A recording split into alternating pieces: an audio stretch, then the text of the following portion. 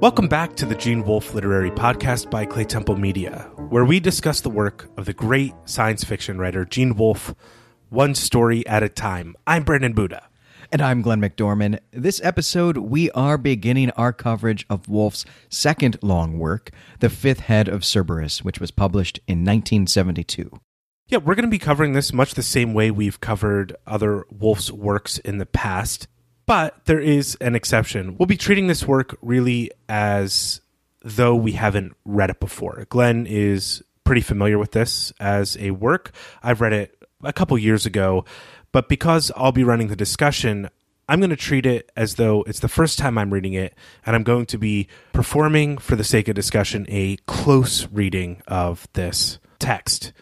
Now, we'll be taking this first novella, at least, in short sections, usually at about 10 pages.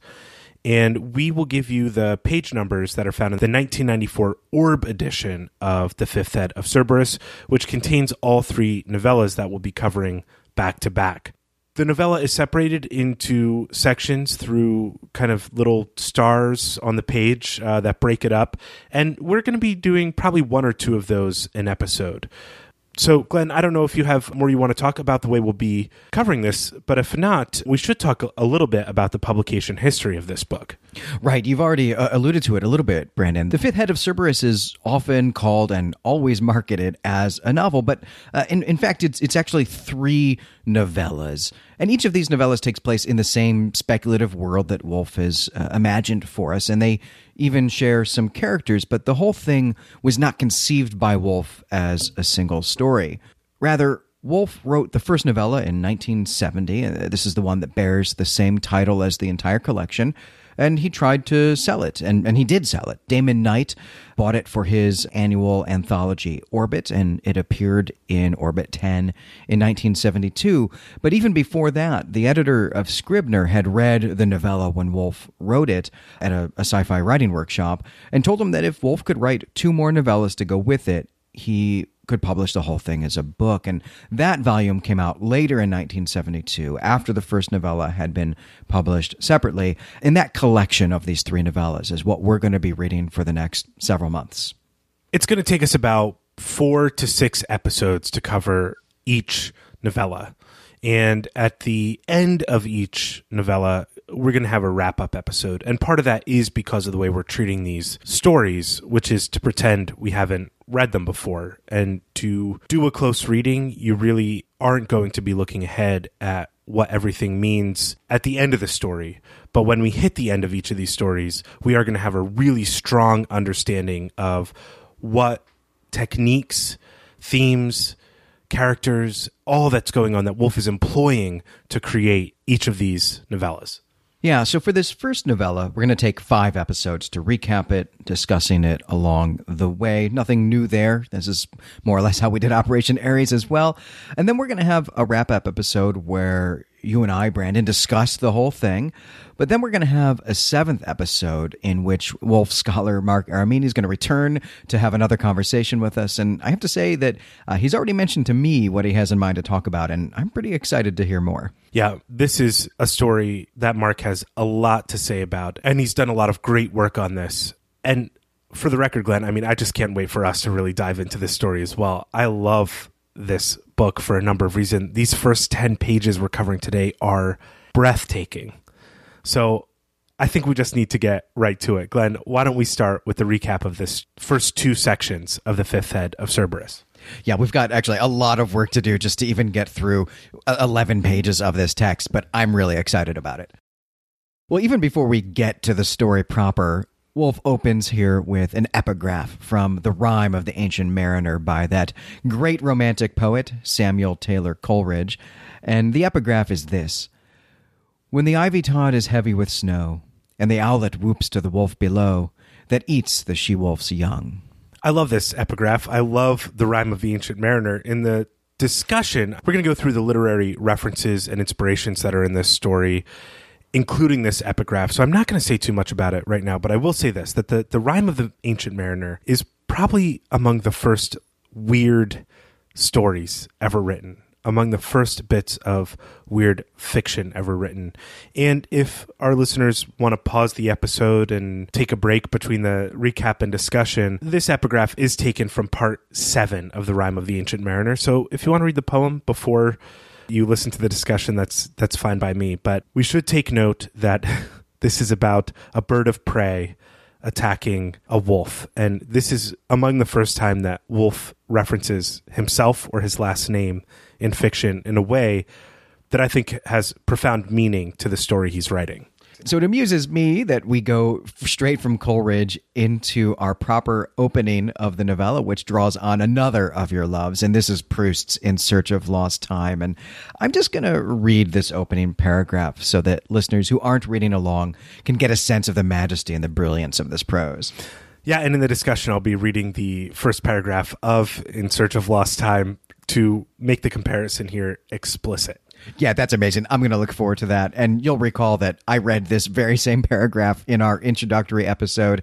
It was what I had brought to the table that day as an example of some of my favorite wolfish prose. So I'm excited to just get to read it again. Turns out that I might just like to read this paragraph out loud anytime people will let me. So the paragraph is thus. When I was a boy, my brother David and I had to go to bed early whether we were sleepy or not. In summer, particularly, bedtime often came before sunset, and because our dormitory was in the east wing of the house, with a broad window facing the central courtyard and thus looking west, the hard, pinkish light sometimes streamed in for hours while we lay staring out at my father's crippled monkey perched on a flaking parapet, or telling stories, one bed to another, with soundless gestures. There's so much information packed into this paragraph that it's challenging to really break down what's going on. I will say that nothing really strikes you as odd. The sun does set in the west here. We're not given to a weird world or a foreign land so far in this paragraph. The thing that really jumps out at you is this phrase, my father's crippled monkey. That is the first alert that things are not what they seem, I think, in this novel. Right. It's fair to say that all of these other experiences are things that I've seen, experienced, know someone who has. I've not seen a person with a crippled monkey before. So we do know that we're in for a weird tale, a strange tale, a speculative tale of some sort.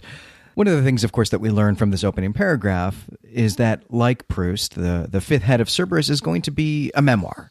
Our narrator is an adult. He's reflecting on his youth now with the clarity, or at least the new perspective, that comes with age and experience. Over the next few paragraphs, we learn a little bit more about our narrator's home and about his family. He and David sleep on the uppermost floor of the house, and the window there has a shutter of twisted iron to prevent a burglar from entering the house. And at first, of course, this statement sounds like it is the children, the narrator and his brother David, who might be in danger. But the narrator actually gives us a long explanation of why this wasn't the case. First, he tells us that children can be purchased quite inexpensively here in Port Mimizon.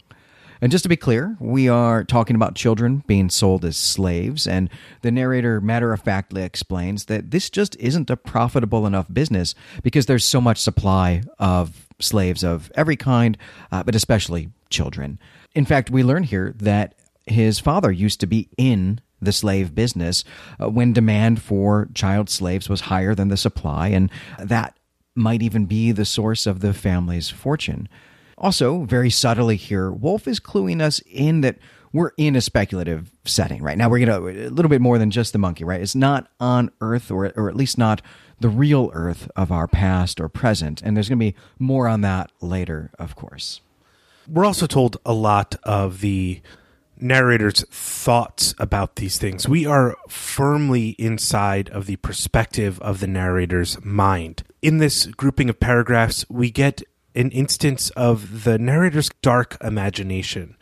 The thing that gets him to think about what those bars mean on the window and why they're placed is a speculation about an imaginary burglar who would come and take the children. That's what turns the engine over in his imagination. And we get this real dichotomy with regard to the narrator's sense of his father. The narrator says he was once told that his father had formerly traded in children, but doesn't do it anymore because the market is poor. And in a few pages will be shown that the narrator is told something else that is patently false about his father. We're told that he believes his father cares nothing for him or his brother. So we have a man who objectively, from our point of view, as the information we're given, cares for a crippled monkey. He used to deal in selling children. He quit only because it wasn't profitable, and he doesn't care for his children at all. And yet I think this is something that the narrator just has not worked out in terms of assimilating into his understanding of his own father. We're also given the first description of the two brothers. David, a significant name here, as we'll find out a little bit later on in our discussion, is blonde, and he has blue eyes, we'll figure out later on. And the narrator is brown-haired and brown-eyed. This is kind of your classic, iconic twin imagery. You have the light twin and the dark twin. And I'm going to be excited to see what Wolfe is doing with these brothers as the story goes on. There's another important bit of information that we learn here in this bit that you've just narrated for us here about the father not caring about them, or at least the narrator doesn't think that their father cares about them. He comments on this after he tells his audience this, and he says that while he doesn't know if that was true, his father never gave him the least reason to doubt it, and then goes on to say that at the time, though, the thought of killing his father had never occurred to him. So there's a little hint of things to come, which, of course, is magnificent narrative technique. You know, we can get back to the children's danger again here. There's another bit of evidence, another bit of reasoning that the narrator is going to offer. Right? The last reason why the children would have been fine. They never would have been the object of burglary, of kidnapping. This reason is that their father's business depended on giving large bribes to the secret police, and because of that, paying a ransom for his children would leave him open to 1,000 ruinous attacks. Great phrase there. And because of that, he just wouldn't do it. If someone had actually abducted his children, he just wouldn't pay to get them back. So it's not a good business proposition for a burglar or a kidnapper to do that. Yeah, and this is kind of a dubious piece of information, once again, is that not only would he not pay the money because he owes it to the secret police, the father is the most permanent feature of this master criminal organization, that it's an immediate conflict to be an important fixture that maintains the status quo of criminality in Port Mimizan. And at the same time, the child believes that the father just wouldn't pay. But society demands the father's presence in this community. And so there's a lot going on that the narrator presents as a unified notion, but is immediately, objectively dichotomous. They diverge immediately when you think about them for a second. Yeah, as you say, we're just going to get narrative evidence that these things can't quite be true. His father's attitudes about his children anyway. And of course, that's going to be the central thing that this story is really taken up with. But in just these few paragraphs, we've learned, I think, some interesting and some important information about this family, right? One, we've learned this is a wealthy family. We also learned that wealth derives from an illicit business. And I think it's also important to note that there's no mention of a mother. We don't know if she's coming, but we haven't encountered her here. Yeah, but that's not unusual for adventure fiction or speculative fiction or Victorian fiction, where there's always a dead mother or a parent that is absent and the children are kind of forced to raise themselves. This is a trope in literature that Wolfe is going to really subvert. Maybe not in this first 10 pages because the mother never comes up, but the fact that the mother doesn't come up doesn't really provide cause for alarm so far in the story. Yeah, I mean, this story might as well be Jane Eyre, but from the kid's perspective. In fact, there's some really great ways in which it is the exact plot of Jane Eyre, but from the perspective of the kids, not from the perspective of the new nanny. Well, now we're going to learn a little bit more about the boys and their daily life together in the next few paragraphs. There's a silver trumpet vine that has scrambled up the wall and partially covered this iron shutter.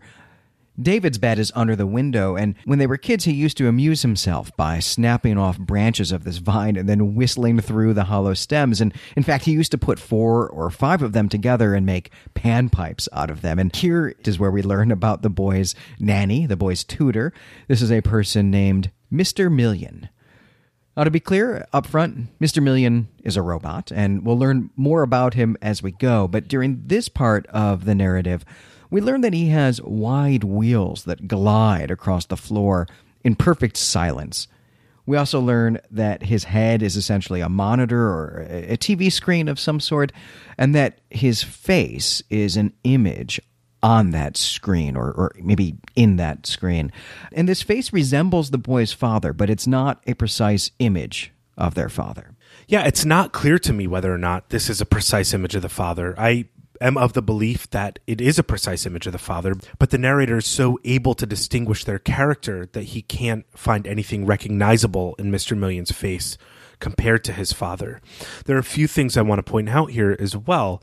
Number one, as the narrator is recalling these events with David and his silver trumpet vine panpipes, he tries to figure out where they are. And this is maybe the first reference of this first 10 pages to another piece of Woolf's fiction that we've covered, the recording. This is really what calls to mind for me. I'm going to point out 2 or 3 other places in this first 10 pages that I think reference Woolf stories in some oblique or explicit way. And I think that's going to be important to us in our discussion. David also with the panpipe is not the first Pan figure. Pan here is Peter Pan, not Pan the god. David it maybe is meant to evoke or elicit eternal youthfulness as a character, just this light, carefree attitude. But more importantly, David, the king from the Old Testament, was a musician. And as we get more information about this world and the type of cosmos that it is embedded in, I think we're going to find some significance in the reinforcement of David as a kind of figure of good. That's in these 10 pages, and I can't remember what Woolf does here with David, I'll be honest. But I'm going to throw some theories out there that we'll be able to talk about in the discussion. Yeah, that's going to be really exciting. And I'm so glad that you saw the recording here. I did as well. This is really one of the benefits of doing this project the way that we have been. One story at a time, chronological order, seeing Woolf develop as a writer, as a thinker, as an artist, and making these connections. So that's been really awesome. Let's dig into this little bit of the scene here where we get this connection. So we're told that Mr. Million would always confiscate David's pipes as soon as he heard them, which it seems to be something that happened pretty quickly. And the narrator never knew what Mr. Million did with those pipes. He even tells us that trying to figure this out had been a mental exercise when he was in prison. And so this, of course, another clue about things to come and what the narrator has gone through. I think, Brandon, you were referencing there in thinking about Peter Pan figures about the Changeling, which is explicitly full of Peter Pan imagery. This memoir, this reflecting on your youth after going home again, after getting out of prison, that is what the Changeling is about. So we've got the Changeling here, and we're just about to get into the recording here as well. And it's just great to see all of these ideas, all of these feelings, all of these experiences really just percolating in Woolf's mind and coming out in his writing again and again, but each time from a different angle, from a different perspective, adding something new to it. Yeah, and I think this is absolutely on purpose. This is part of Woolf's technique as the author of this story as we work through understanding who the narrator is, because there are a lot of hints dropped as to the identity of the narrator of this story. We also learn a little bit about Mr. Million's character. Mr. Million is gentle. He would never break anything intentionally. And that is something that allows the narrator to consider that Mr. Million had hid these panpipes somewhere in the house, which sends the narrator kind of on a Scooby-Doo adventure outside the bedroom where he's returned to write his memoir. Finally, something happened, something sparks his memory now that he's back here in the house. And he recalls that Mr. Million used to always lift his arm in a sort of salute as he left the room whenever he would confiscate something from the boys.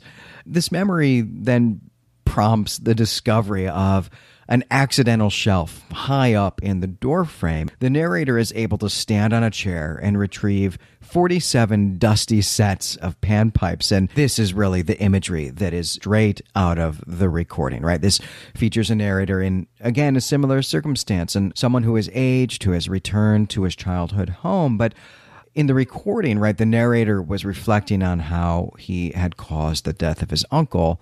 Here, there's some clues that this narrator may have killed his father. That's not clear yet. But he's mentioned thinking about killing his father. He's mentioned that he's in prison. I think that's really quite fascinating.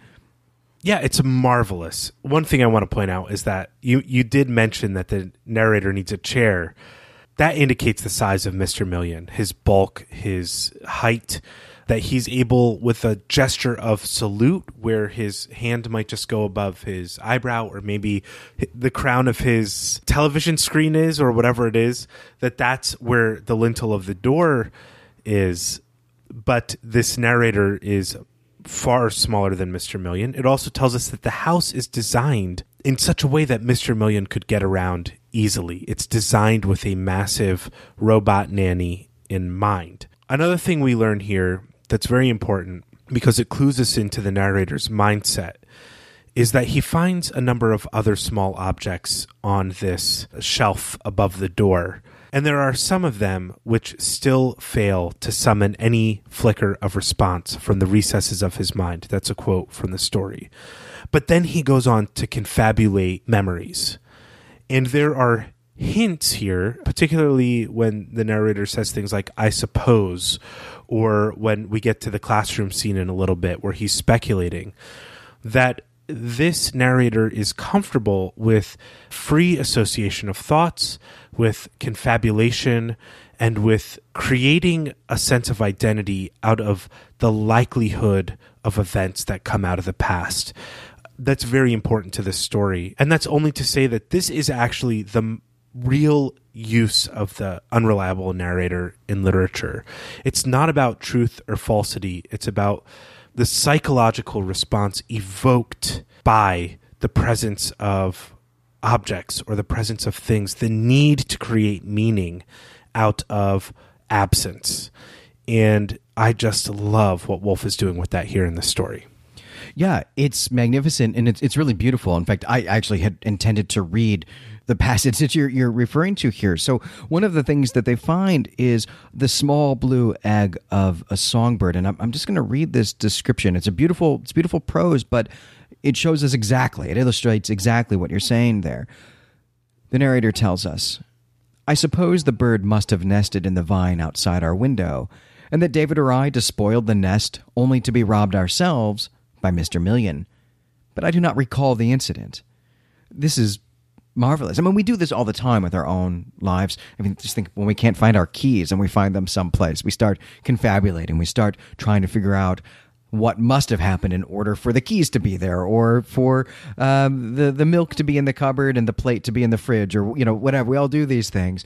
But it seems much more significant that this project of reconstructing his youth, reconstructing his childhood, is of deep significance to him. Before we go on to the next scene, I will also say that there's also a broken puzzle made of the bronzed viscera of some small animal up there. That's also something of a theme here, some grotesquerie. Right, and the last item that's important is the broken key to the library. This is the library to Port Mimizan, not to the inherited library that the narrator receives when he returns home. Yeah, this is a great memory that we get in this passage. Their father had a library in the house, but the children were forbidden to go there. But once, at a very young age, the narrator saw the library, and he recalls this huge carved door, and also the sick, sweet smell of formaldehyde coming from the laboratory that lay beyond a sliding mirror. This is probably an image that was 10 seconds of his life, but he remembers this so vividly with all of his senses. And he goes on to tell us that a woman in pink retrieved him, and he remembers her saying that his father had written all of the books in this library. And that he doubted it not at all. And this is the instance where we know that he has been told many things about his father and was willing to believe them as a child, whether or not they were true, because his father didn't communicate with them. I think he really misunderstands his father, and we're going to talk about what's going on with his father in these first 10 pages. I will also note that the smell of formaldehyde would absolutely cause a much stronger sense memory response than the dipping of Madeleines in tea, which is the cause of the whole 7-volume novel, In Search of Lost Time. Yeah, I think Wolf is having a bit of a go at Proust and readers of Proust here. Yeah, that's a fantastic point. Well, now that we're on the subject of libraries, we're going to learn a lot more about the boys' daily life. Twice a week, Mr. Million would take the children to the city library, and these were the only times that the boys were allowed to leave the house. And they would go on foot because, as you say, Mr. Million is really big. And they would travel 3 blocks down Saltimbanque Street, turn right at the Rue d'Astico to the slave market, and then a block beyond the market to the library. I'm going to do a little translation work here for the names of these streets, which do indicate what we'll learn in just a few moments, that the place where they are was once a French colony. Saltimbanque is the French word for acrobat. It's basically just Acrobat Street. It's interesting here that street is translated into English, but we still have Saltimbanque as the word of the street. So that's evokes something about what this street used to be, the street that they live on, and maybe something about the crippled monkey in some way. But Rue d'Astico kind of translates as to like the street of maggots, which is where the slave market is. It evokes a sense of rot, of sliminess, of just disgust. And so in French, I think Wolf is playing with language here, saying like Astico is kind of a beautiful word, but translated, it's just the street of maggots. Yeah, it tells us everything we need to know about the place of slaves in this society, and especially when we take into account what the narrator has already told us about child slaves and the fact that there are so many of them. They're not even that expensive. That is pretty disgusting and makes me feel maggoty to think about a society that does that to people, and especially to children. And in fact, we learn a little bit more even about the market here, because Mr. Million sometimes would actually want to stop here at this slave market. And he never bid on any of the slaves. But this pause lets Wolf tell us about the types of slaves sold here. And I find this very interesting in the world building. There are domestic slaves. There are slaves used to carry litters for their owners, which is a form of transportation here in this city. But there are also fighting slaves. So there is some type of gladiatorial combat sport that happens in this city that's a popular form of entertainment, and it's done by slaves. And you can go to the market and you can purchase them. And I think all of this information together tells us a lot about this society, tells us what amusements it's into, how it values people, really tells us whether it thinks all Homo sapiens are actually people, for example. Not only about the society, but the slave market itself has an entertainment value. I mean, Mr. Million's fascination with slavery here is something I'm going to want to talk about. But the boys buy fried bread from a stall in the marketplace and eat it patiently while Mr. Million watches the slave market go on around him. This is just a lively marketplace that itself, as a marketplace, holds entertainments even for children who aren't slaves. It's a nice contrast to the library. In fact, maybe in a similar way to the binary contrast of the physiology of the two brothers and some of the other dichotomies I think that we're seeing here. So now we come to the library, and I have to say that I think this library is just awesome. And this is probably the only part of this story that fills me with like intense envy. But it also reminds me of my childhood when I used to get to run loose in a library and just look at books randomly, really without a whole lot of reason or pattern. And those experiences, I feel like if I were writing the memoir of my childhood, would occupy a real central place, though they probably also only happened twice a week or so. Yeah, for me too. I still remember the smell of the library, the public library I went to as a child. And in fact, when I go back home to visit my parents and I sometimes stop in there, I just go to feel like the cool air and drink water from the warm water fountain and smell the old smells of this place. And it's one of the best experiences probably of childhood is going and running loose in a library. Yeah, it's so true. And it's funny to hear you say that. I like it validates my own experiences. Every time I go back to Chicagoland to visit my family, I make a special point of going in the library. I'm not checking out books there. I just want to go in there again. Well, Wolf describes this library building as wastefully large. It's a building that had been used for government offices in these old French-speaking days that you mentioned earlier. And in those days, the building had stood in a park, but, and I love this phrase, the park had since died of petty corruption, which is to say that it's been sold off piece by piece. So rather than being surrounded by this nice green space, trees and flowers and such, the library building now is crowded in by a clutter of shops and tenements. But the inside remains pretty awesome, though old. Wolf describes this interior as peeling grandeur, another phrase that I absolutely adore. The building is 500 feet tall. It's domed, and this center of it is essentially one massive open room. There's this spiral walkway that ascends all the way to the top, 500 feet up, and the library shelves line that walkway all the way up. This is the library of my dreams. It's amazing. It also evokes to me, and this is the second Wolf story reference, but this is actually the third because we brought up the changeling and the recording. This really reminds me of House of Ancestors. Here we have this single helix walkway inside of this massive structure that is just full of the knowledge of the past. And here I think Wolf is referencing his past story. Oh, he absolutely is. And it's really awesome that, we read House of Ancestors, a second story we read. I complained when we covered House of Ancestors about how long he went on explaining about exactly how you would construct that World's Fair exhibit that he was writing as an engineer for other engineers just in case someone wanted to actually do it. Here he's just describing this place with senses and with emotional responses. He's not telling us how to build it, and he has figured it out, and it's amazing. It is amazing. And I think, by the time we get to the discussion, and maybe in just a few moments, our listeners and you, Glenn, will understand why I'm pointing out all these references to old Wolf stories. Yeah, and I can't wait to get to that. Let's dig into this memory. So it was easy for the boys to run ahead of Mr. Million, which is interesting to learn about this robot.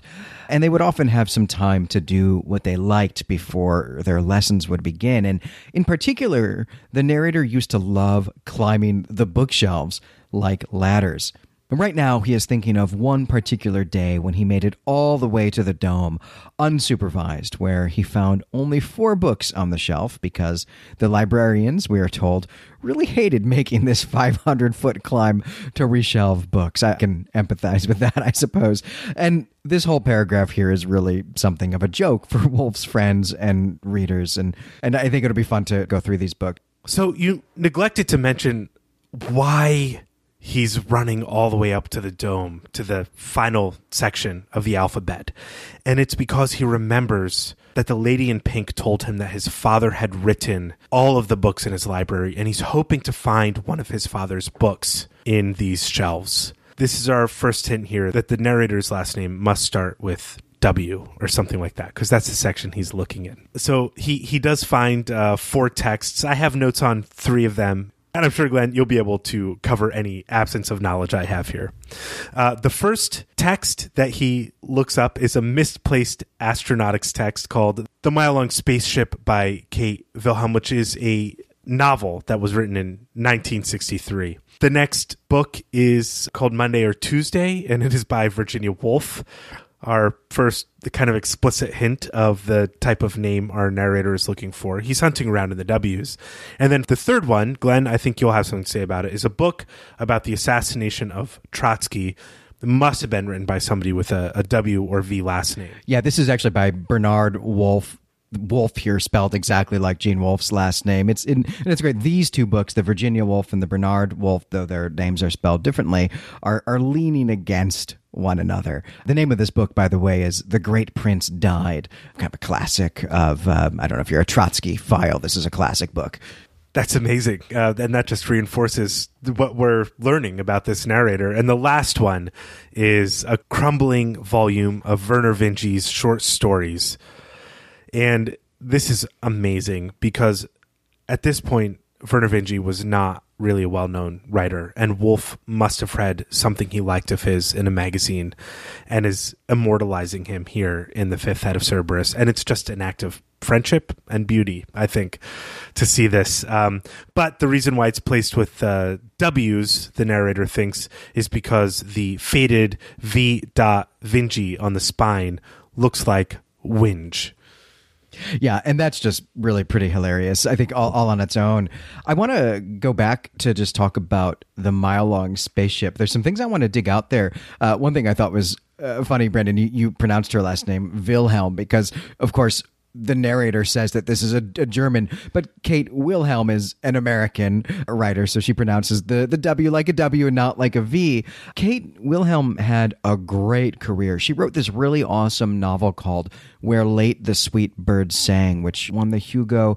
This is one that I read one summer in my Army days, during my Jesuits in Space phase. I read it over about a 2.5-day period. This is a book that I actually have Proustian memories of. I can almost taste the coffee, and I know exactly what mug I was using, that day reading that book. It's a beautiful story. Kate Wilhelm was married to Damon Knight, the famous and extraordinarily important and influential sci-fi editor and writer. And this book, The Fifth Head of Cerberus, is dedicated to him, and Wolfe credits him for starting his whole career. More importantly, or sadly at least, Kate Wilhelm actually died only about a month ago from when we're recording this. It was not reported much in the news. Her death was sort of overshadowed by Le Guin's passing. But I hope that someday we'll read one of her stories for one of our monthly Patreon episodes. Oh, I would love to do that.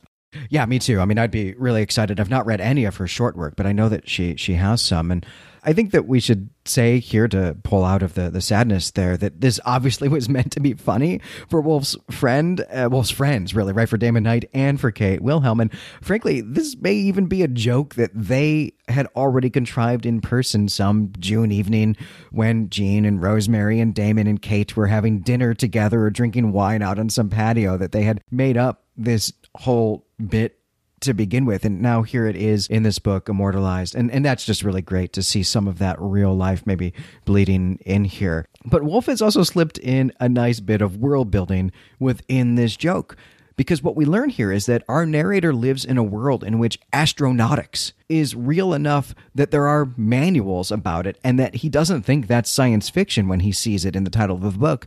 He assumes it's a manual, that it's an instructional book about how to sail between the stars, because that's something people do. It's a practical matter for his society. Right, and we get a reference to that, just 2 paragraphs down from this. We also learned something about the narrator beyond the joke.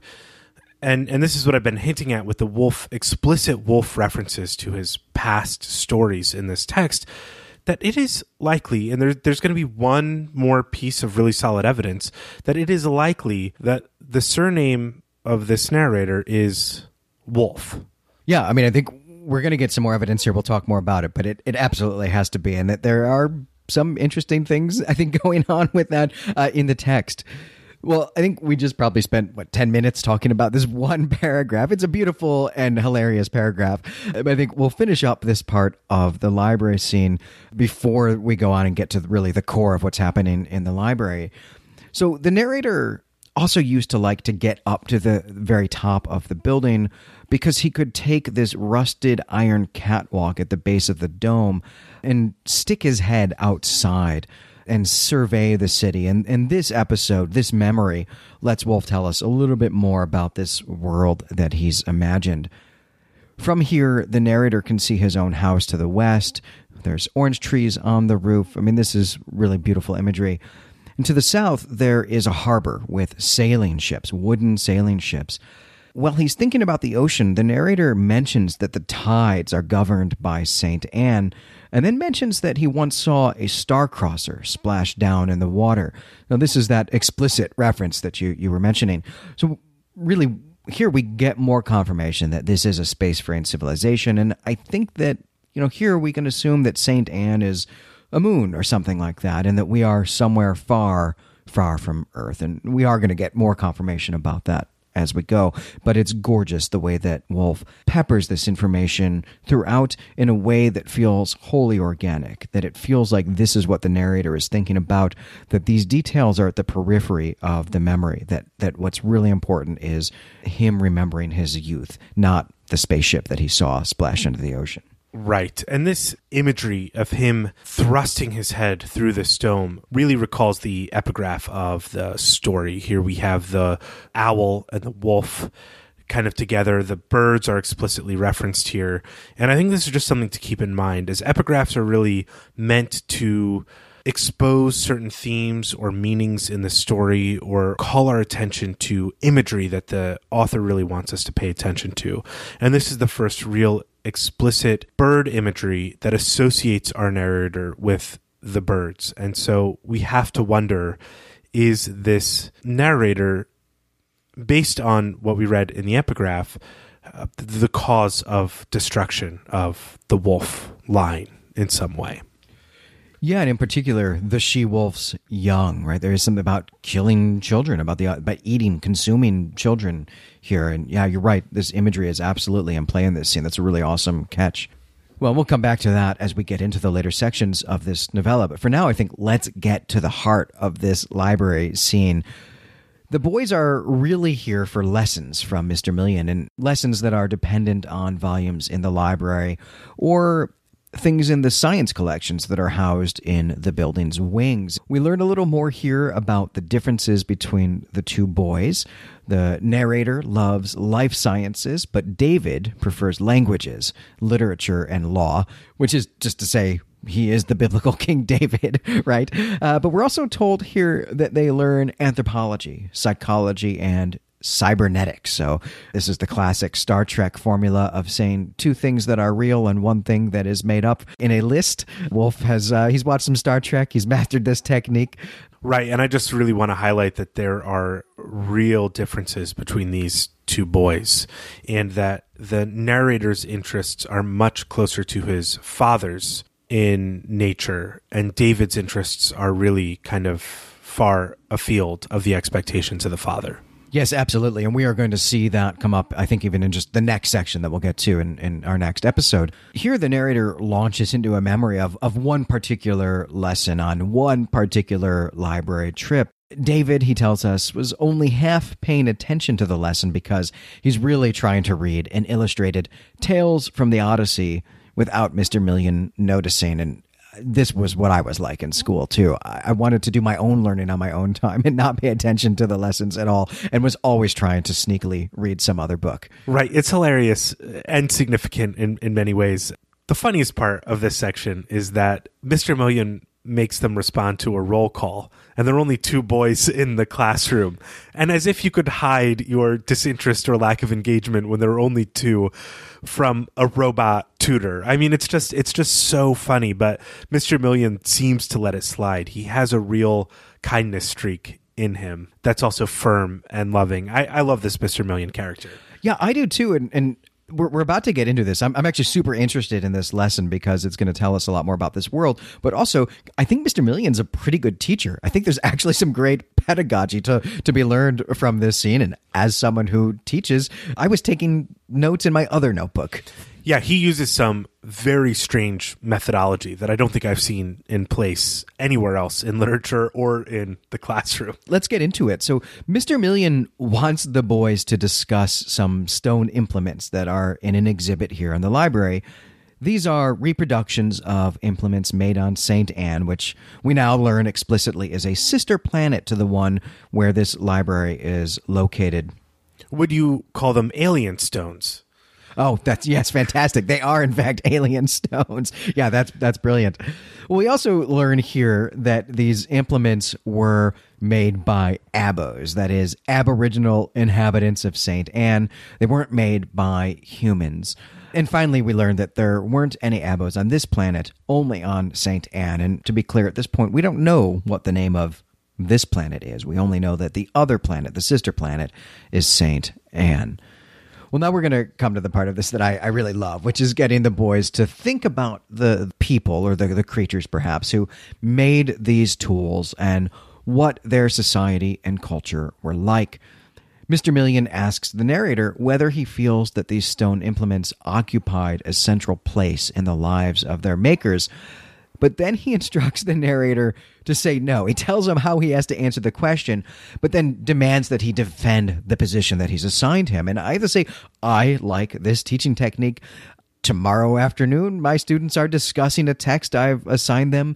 They have questions I've given them ahead of time. I always give my students a reading guide, but I am tempted to just try this out in class tomorrow, to call on a student randomly, ask a question that maybe wasn't on the guide, tell that student what the answer is, and make her defend it. Yeah, it's amazing. You have to have real, I think, trust between student and teacher to pull this off. This is something even, I think, Socrates didn't attempt in his own classroom. But what this does is force students to think critically about their maybe biased or inherent position on a topic, and force them to assume the opposite position. We see in this episode, once again, the narrator's dark imagination, his narrow goals, his narrow focus at play, which is really focused on destruction. And it's wonderful in terms of the pedagogy and the teaching style in the classroom and what we learn as readers about the world, but also in terms of the psychology of the narrator, at least as a child. These questions are going to give us more opportunity to see how these two boys differ from each other, which I think will be fun to dissect, so to speak. The narrator scrambles for a defense of this position that's just been assigned to him while he's trying to think of something. Of course, his brother is kicking his shins under the table, as brothers like to do to each other. But the narrator comes up with a defense that I quite like. He says that these tools wouldn't have been the most important tools for this culture.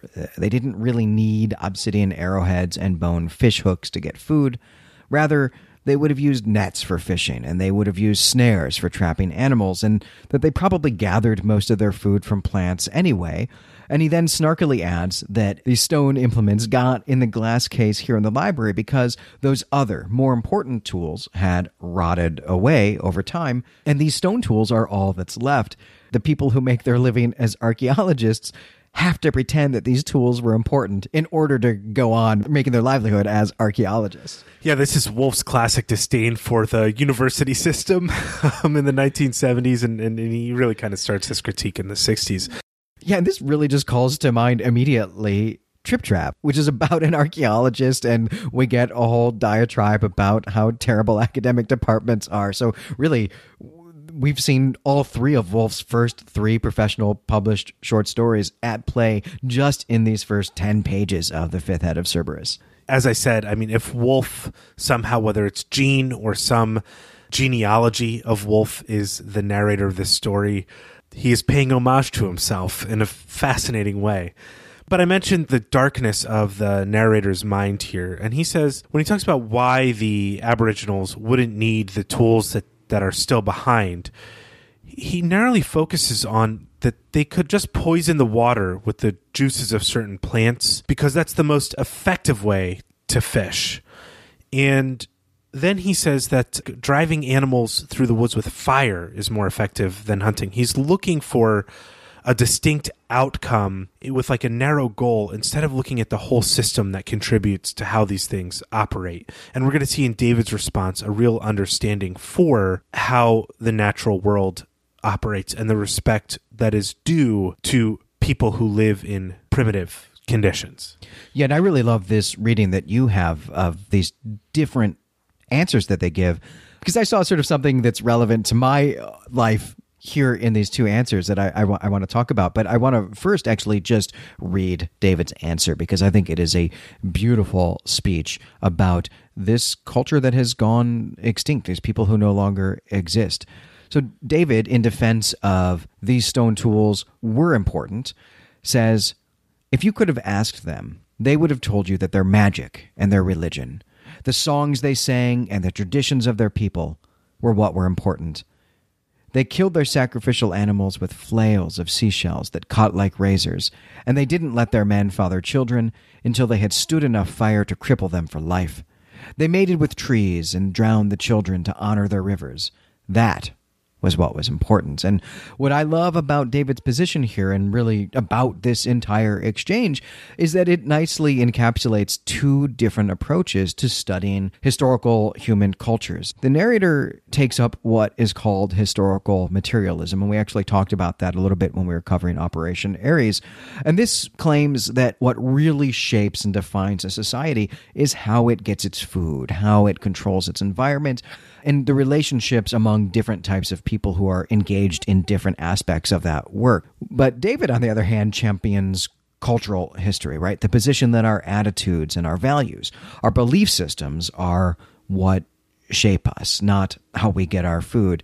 It's often very difficult to reconcile these two positions actually in our field. This is something of a debate in my own field of late antiquity and the early Middle Ages about whether the collapse of the infrastructure of the Roman Empire is more important, or if the growing cultural influence and intellectual project of the universal Christian church is more important in the story that we tell about these centuries. Yeah, it's amazing. And it just gives us the worldviews of these two children in just a matter of moments, whether they're assigned the position or not. I think we get a sense of who they are from the way they talk about these things. We're also told here that the Aboriginals, at least in David's position or understanding of their lives, mated with trees and drowned the children to honor with their rivers. This kind of project of man fully merging with nature becomes more significant in works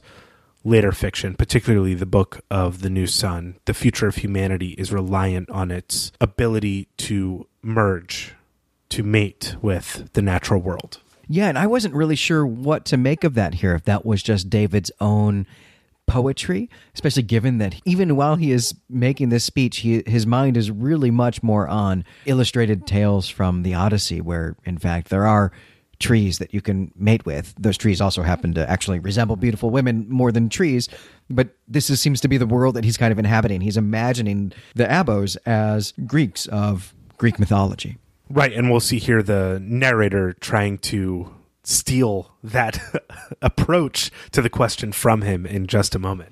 Yeah, we're going to get another debate here, right? Mr. Million has something else that he wants the boys to take up, and this is the question of the humanity of the Aborigines, these Abos. And here he instructs David to take a negative position and to go first. Of course, now it is the narrator's turn to kick, but he finds that David shrewdly has lifted his legs or hidden them behind the chair.